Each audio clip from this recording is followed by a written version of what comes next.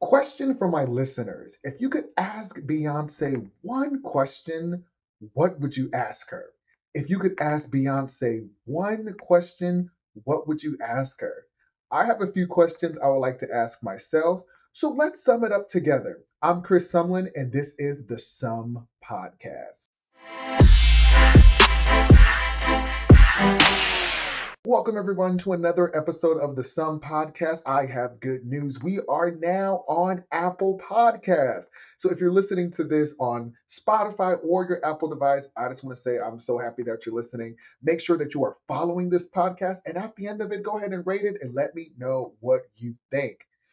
I was thinking yesterday that I would really love for a Beyonce podcast interview as I'm starting the Some podcast and creating content, putting it out there. Someone asked me, like, who would be your dream guest? Like, what would you ask them?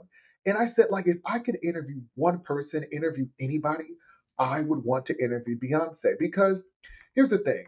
I've said it before. Beyonce is like my number one favorite like celebrity that I've kind of followed since I was like a teenager, and she is notoriously private. We never get Beyonce interviews. We barely get social media posts. She really just doesn't talk. And I feel like here's the thing when there's someone who's ever achieved any level of success, who's ever done anything really cool, really exciting, them sharing their triumphs, their ups and downs, it blesses people. It blesses the culture. I love David Letterman's show, My Next Guest Is on Netflix, and how he'll sit down and talk to a guest for like 45 minutes and they'll just like tell their story. I really enjoy Angie Martinez's podcast when she sits there with Kelly Rowland and they're just like talking and telling that story. And Usher, that's really cool. I even love Drink Champs. I'm somebody who will sit down and watch the full 2 hours or 3 hours of Drink Champs, and I just like enjoy like really long form interview conversation style podcasts. Like I just love that. I would love to talk to people. I think those like you know how there's like talk shows that are really short, really fast, and there's commercials and they're all that. I love the sit down where it's like, I got you, you got me. There's no interruptions. Let's just chat. And so I would love for Beyonce to do one of those. And it would be great if she even did it with me. And if I were blessed with that opportunity just to like sit down and have a conversation with Beyonce, these are the questions that I would ask, right? Number one, who is Uncle Johnny? So, as you all know, Beyonce just recently released her seventh studio album called Renaissance, which won 4 Grammys at the Grammy Awards in 2023. It had the number one song, Break My Soul, on the Billboard Hot 100. And I guess the single Cuff It is the longest charting Beyonce single of all time, beating out like Halo and Sweet Dreams. Like Cuff It is just like one of the biggest Beyonce songs ever. And in that song, Heated, which is one of my favorites off of Renaissance, she says at the end, Uncle Johnny made my dress that cheap spandex, she looks a mess. And then in the album, like the physical booklet, which of course I have, she was like, I like to thank my Uncle Johnny. Then when she won Best like Dance Electronic Album at the Grammys, she said, I just want to thank my Uncle Johnny. But my question is, who is this gentleman? Who is Uncle Johnny? Who is the Uncle Johnny made my dress? And I think that's a really big question to ask. Like, who is this person? Like, who are you? Like, who is Chris? Who is anybody? But I think just kind of humanizing and telling us some funny anecdote stories about who Uncle Johnny is, where did he grow up, what year did he pass, what is his era? Like, was he like the 70s? Was he the 60s? Like, who is Uncle Johnny? I think that that would be something that I would want to know. And I think that would be a really good talking point question to ask Beyonce.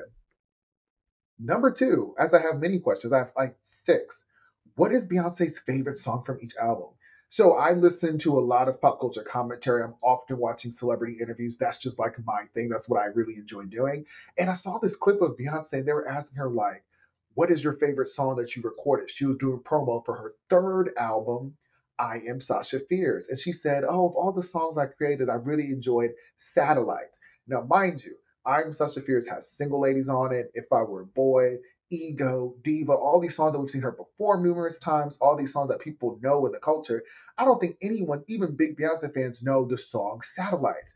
So it'll be really interesting to hear her go through all of her 7 studio albums, like solo work, and be like, what is your favorite song from those albums? So, like, if it was Dancing Love, she could say, oh, my favorite song is Me, Myself, and I. B Day, my favorite song is Freakum Dress because of this. I'm Such a Fierce, my first song, Satellites. Four, my favorite song is Rather Die Young. Like, let's have those conversations. Like, what do these songs mean to you? Why did you make them? Like, which ones are your favorites? and why? I think that would be a really interesting moment to ask just every album a song and maybe like a cute little anecdote story to go along with why that song is your favorite. Songwriting stories. What are the songwriting processes? What are these songs really about?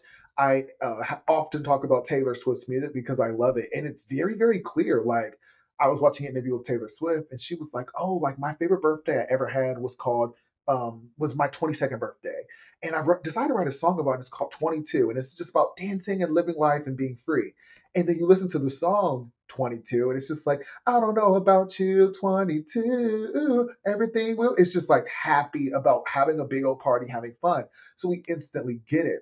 When I listen to songs like Virgo's Groove by Beyonce, or when I listen to, Sweet Dreams, it's not really clear sometimes, like, what is the personal anecdote that these songs are based on? What is this song really about? So I think that's really something I would love to hear from Beyonce, like from a songwriter perspective. What do these songs mean to you? What are they about? And so forth.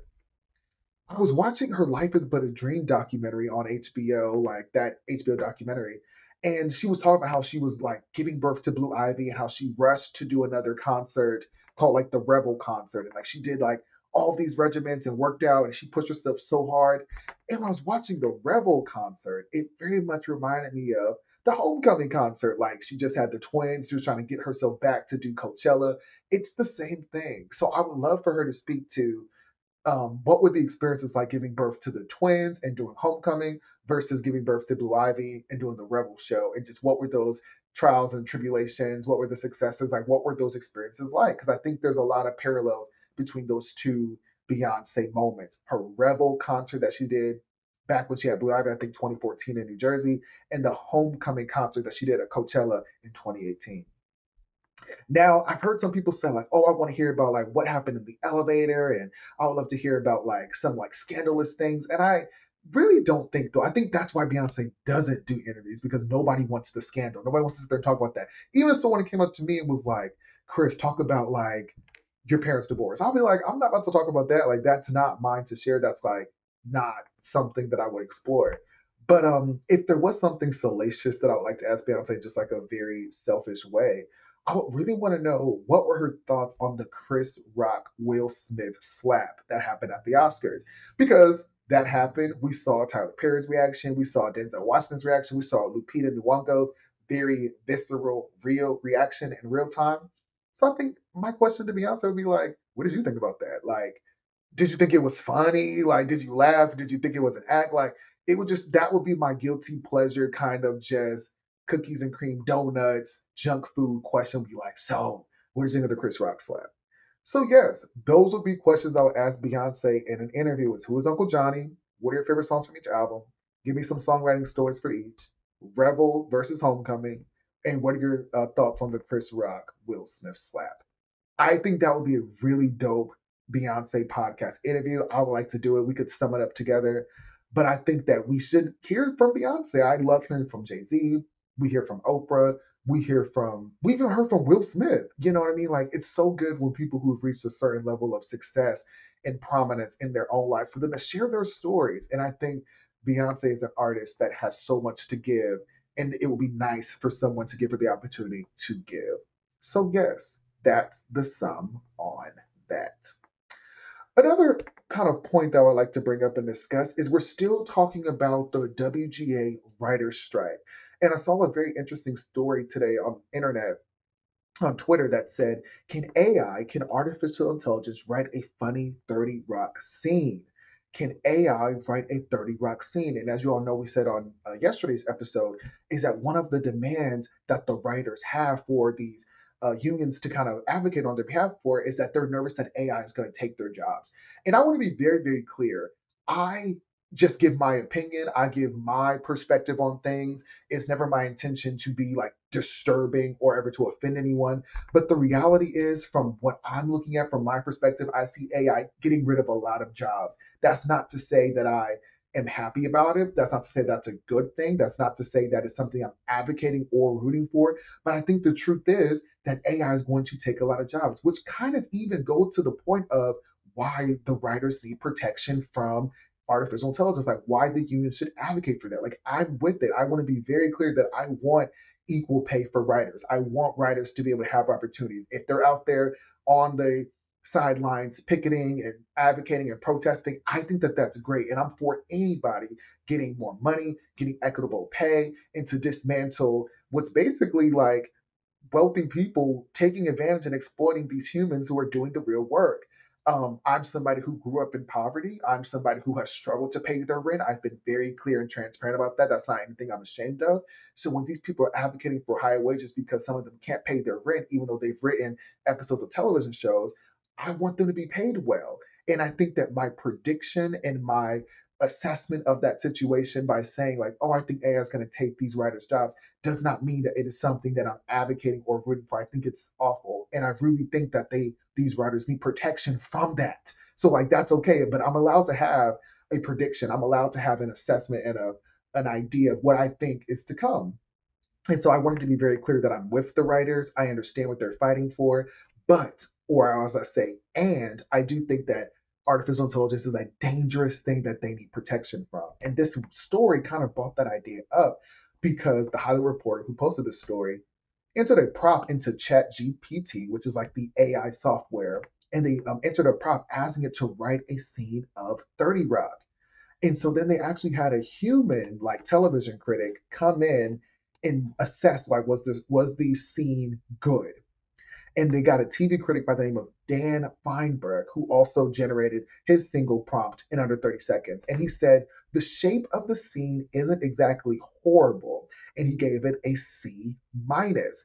He also went on to say that the scene that the artificial intelligence wrote, the dialogue has no punchlines, has no recognizable voices connected to the characters who have very recognizable voices, and he gave it a C minus. Now, a C minus is not good. We want an A. So it's clear to see that from this one person's perspective of that artificially intelligence written scene, that it doesn't do that good of a job. But I do think like that's Chat GPT 4. I'm sure as we continue to advance in culture and technology, that the artificial intelligence will get better. And I hope that these conversations about the writer's strike and the all that's going on that people can say like we have to protect them because even if the artificial intelligence can do a C minus, that should be a red flag. Like okay, we have to do something about protecting these writers. So I thought that was just really interesting that I talked about AI taking our writers' jobs and writing scenes, and that's already something that the Chat GPT can do, even though it's at a smaller scale, a not as good a skill as an actual human being. I know that it's going to get better, and that's what these writers need protection from. And I believe that as we keep having this conversation, that there will be more advocacy amongst A-list talent, amongst hosts, amongst actors and directors. I think that more people are going to say like, "Hey, this isn't okay." Like, let's protect these writers. Let's give them equitable pay. If we understand that these studio executives are making like some are making $200 million in a single year, that you should be able to have writers that can afford to pay for their rent in Los Angeles. That you should be able to have writers that can make a livable wage that don't have to rely on government assistance. That's really, really important. And there's already celebrities that are coming out in support of the writers. Drew Barrymore, it was announced today that Drew Barrymore has dropped out as the host of the MTV Movie and TV Awards, saying that she's doing so in solidarity with the writers. Interesting, right? We already have someone that's saying, like, oh, I stand in solidarity. Drew Barrymore, that's a really big A-list talent who's saying, I stand in solidarity with these writers. And they're saying that the awards are still set to air on Sunday, but they'll now go without a host along with the Writers Guild of America scribes. So that means that these awards that are taking place, the MTV Movie and TV Awards, are going to still take place, but they're not going to have their writers and they're not going to have hosts. I kind of like that. Like, I like Drew Barrymore, people in power saying, like, you know what? I know that I took on this gig, but I'm going to stand in solidarity with these writers. I'm going to make sure that they're getting their equitable pay and that they're getting their protection from artificial intelligence. So, shout out to Drew Barrymore. And they're even saying that MTV has called off the red carpet for the event, which may see other talent pull out as well. So we're already seeing very, very quick ramifications of this writer's strike with people standing in solidarity, with people saying, I'm not going to participate in whatever my job is. I'm not going to let these writers continue to starve and struggle to pay their rent. Give them some protection from AI, give them equitable pay, give them higher wages, give them residual checks. And I just want to say that that's really cool and I love that. Drew Barrymore is not the only one that's taking a stand with the writers. Jimmy Fallon and Seth Meyers are putting their monies where their mouths are as well. It was reported that the comedians and NBC late night hosts will help pay their crews while their shows, The Tonight Show starring Jimmy Fallon and Late Night with Seth Meyers, are dark due to the current Hollywood writers' strike. NBC is paying staffers on the shows through the end of the week, while Fallon and Myers will then pay employees for the third week, sources told The Hollywood Reporter. The show's workers will also have health care extended through September, reports said. So just imagine that, not being able to like get your normal pay, not being able to work, and then even having your health care put at risk because of this strike. It's just really, really unfortunate because it's like people matter. Humans matter. Even though yesterday I said that human capital costs and that there's going to be a way that people are going to try to automate that, that shouldn't be the resolve. The resolve should be to prioritize humans, to prioritize protection from AI. And I'm happy that Seth Meyers has released a statement and that he's going to help his workers. Jimmy Fallon is doing so as well, and then Drew Barrymore. And I even worked with Jimmy Fallon way back in 2016 as I was an intern on The Tonight Show when I was still in college. And that was my first time going to New York and spending a whole summer there. I was terrified. But one thing I can say is like the staff that worked on The Tonight Show, they were really, really kind to me. Like it was, it wasn't the most diverse place as a lot of like late night TV shows are. It was not diverse, but I will say that I felt real immense kindness from some of those producers on that show. So my prayers are with everyone affected by the writer's strike. And I think it's really great that they're actually out there on the sidelines, like picketing outside of Netflix and picketing outside of Disney and outside of these studios. That stuff is so important. And I just hope that the writer's strike ends sooner than later and that these writers get equitable pay. And that's all the sum on that. In other news, Ed Sheeran wins the Thinking Out Loud copyright case. Ed Sheeran was in court because he was going up against Marvin Gaye's classic Let's Get It On, and he had to like defend himself because they thought that he stole a piece of Let's Get It On for his song Thinking Out Loud. A jury found out today that Ed Sheeran did not wrongfully copy Marvin Gaye's classic Let's Get It On with his 2014 hit Thinking Out Loud. The jury reached a unanimous verdict after just 3 hours of deliberation. 3 hours of deliberations. The lawsuit was brought by the heirs of Ed Townsend, not even the actual person, but the heirs of Ed Townsend, who was Marvin Gaye's co writer on the Motown classic. The suit alleged that the syncopated chord pattern of Sheeran's song, Thinking Out Loud, is noticeably similar to the 1973 tune of Let's Get It On. I just think that's just horrible because music, there's so many songs that are made every single day. Like anybody can create a song and put it on Spotify. Anybody can create a song and put it on SoundCloud. There's only so many notes. There's only so many chords. So of course music is gonna sound familiar. But I also will just say, listening to Let's Get It On and listening to Thinking Out Loud, I would never ever listen to Thinking Out Loud and think, that sounds like Let's Get It On. I just wonder what that deliberation was like, which we can see it was unanimous. But I just wonder, like, what were those conversations like amongst the heirs of Ed Townsend that thought that they had a viable case? I think that's really strange. And I feel sorry for Ed Sheeran because I read online that he missed one of his grandparents' funerals because he was mandated to be in court to talk about the Thinking Out Loud case. And I just think that that's awful that he had to miss time away from his family because he was in the middle of that case for something that was so egregious and so a joke and so clearly not that. That is just unfortunate. But congratulations to Ed Sheeran for winning that case. There was even talks where he said that if he were to lose the case, that he will quit music. He said that if there was a case for him losing that he would potentially quit music. So I'm happy to say that he won the case and that he will continue making songs because people love Ed Sheeran. He makes really good music. I love Thinking Out Loud. I love The Perfect Duet. I just love some of Ed Sheeran's music, and he's non-problematic. And I just think that he just kind of handles his business, that he's a nice person. And it's unfortunate that he even had to go through that. So y'all, stop taking these artists to court off of like these alleged copyright cases. Like, what a waste of his time. What a waste of those jurors' time. What a waste of our lawful process. So congratulations to Ed Sheeran. That's the sum on that. Another story I would like to talk about is, did you know that 5 years ago today, Childish Gambino released This Is America? Does anyone remember where they were when the This Is America music video came out? I feel like Childish Gambino is who people think Kanye West was. Like Childish Gambino, this is the person who makes music, this is the person who makes movies, who makes television, and is successful in every single one of those paths. He is such a great advocate for Black art and being unapologetically yourself. He even makes fashion statements at the Met Gala when he goes to the Golden Globes and the Emmys, and he's just won so much critical acclaim. And I just wanted to give some flowers to Donald Glover because 5 years ago today, This Is America was released.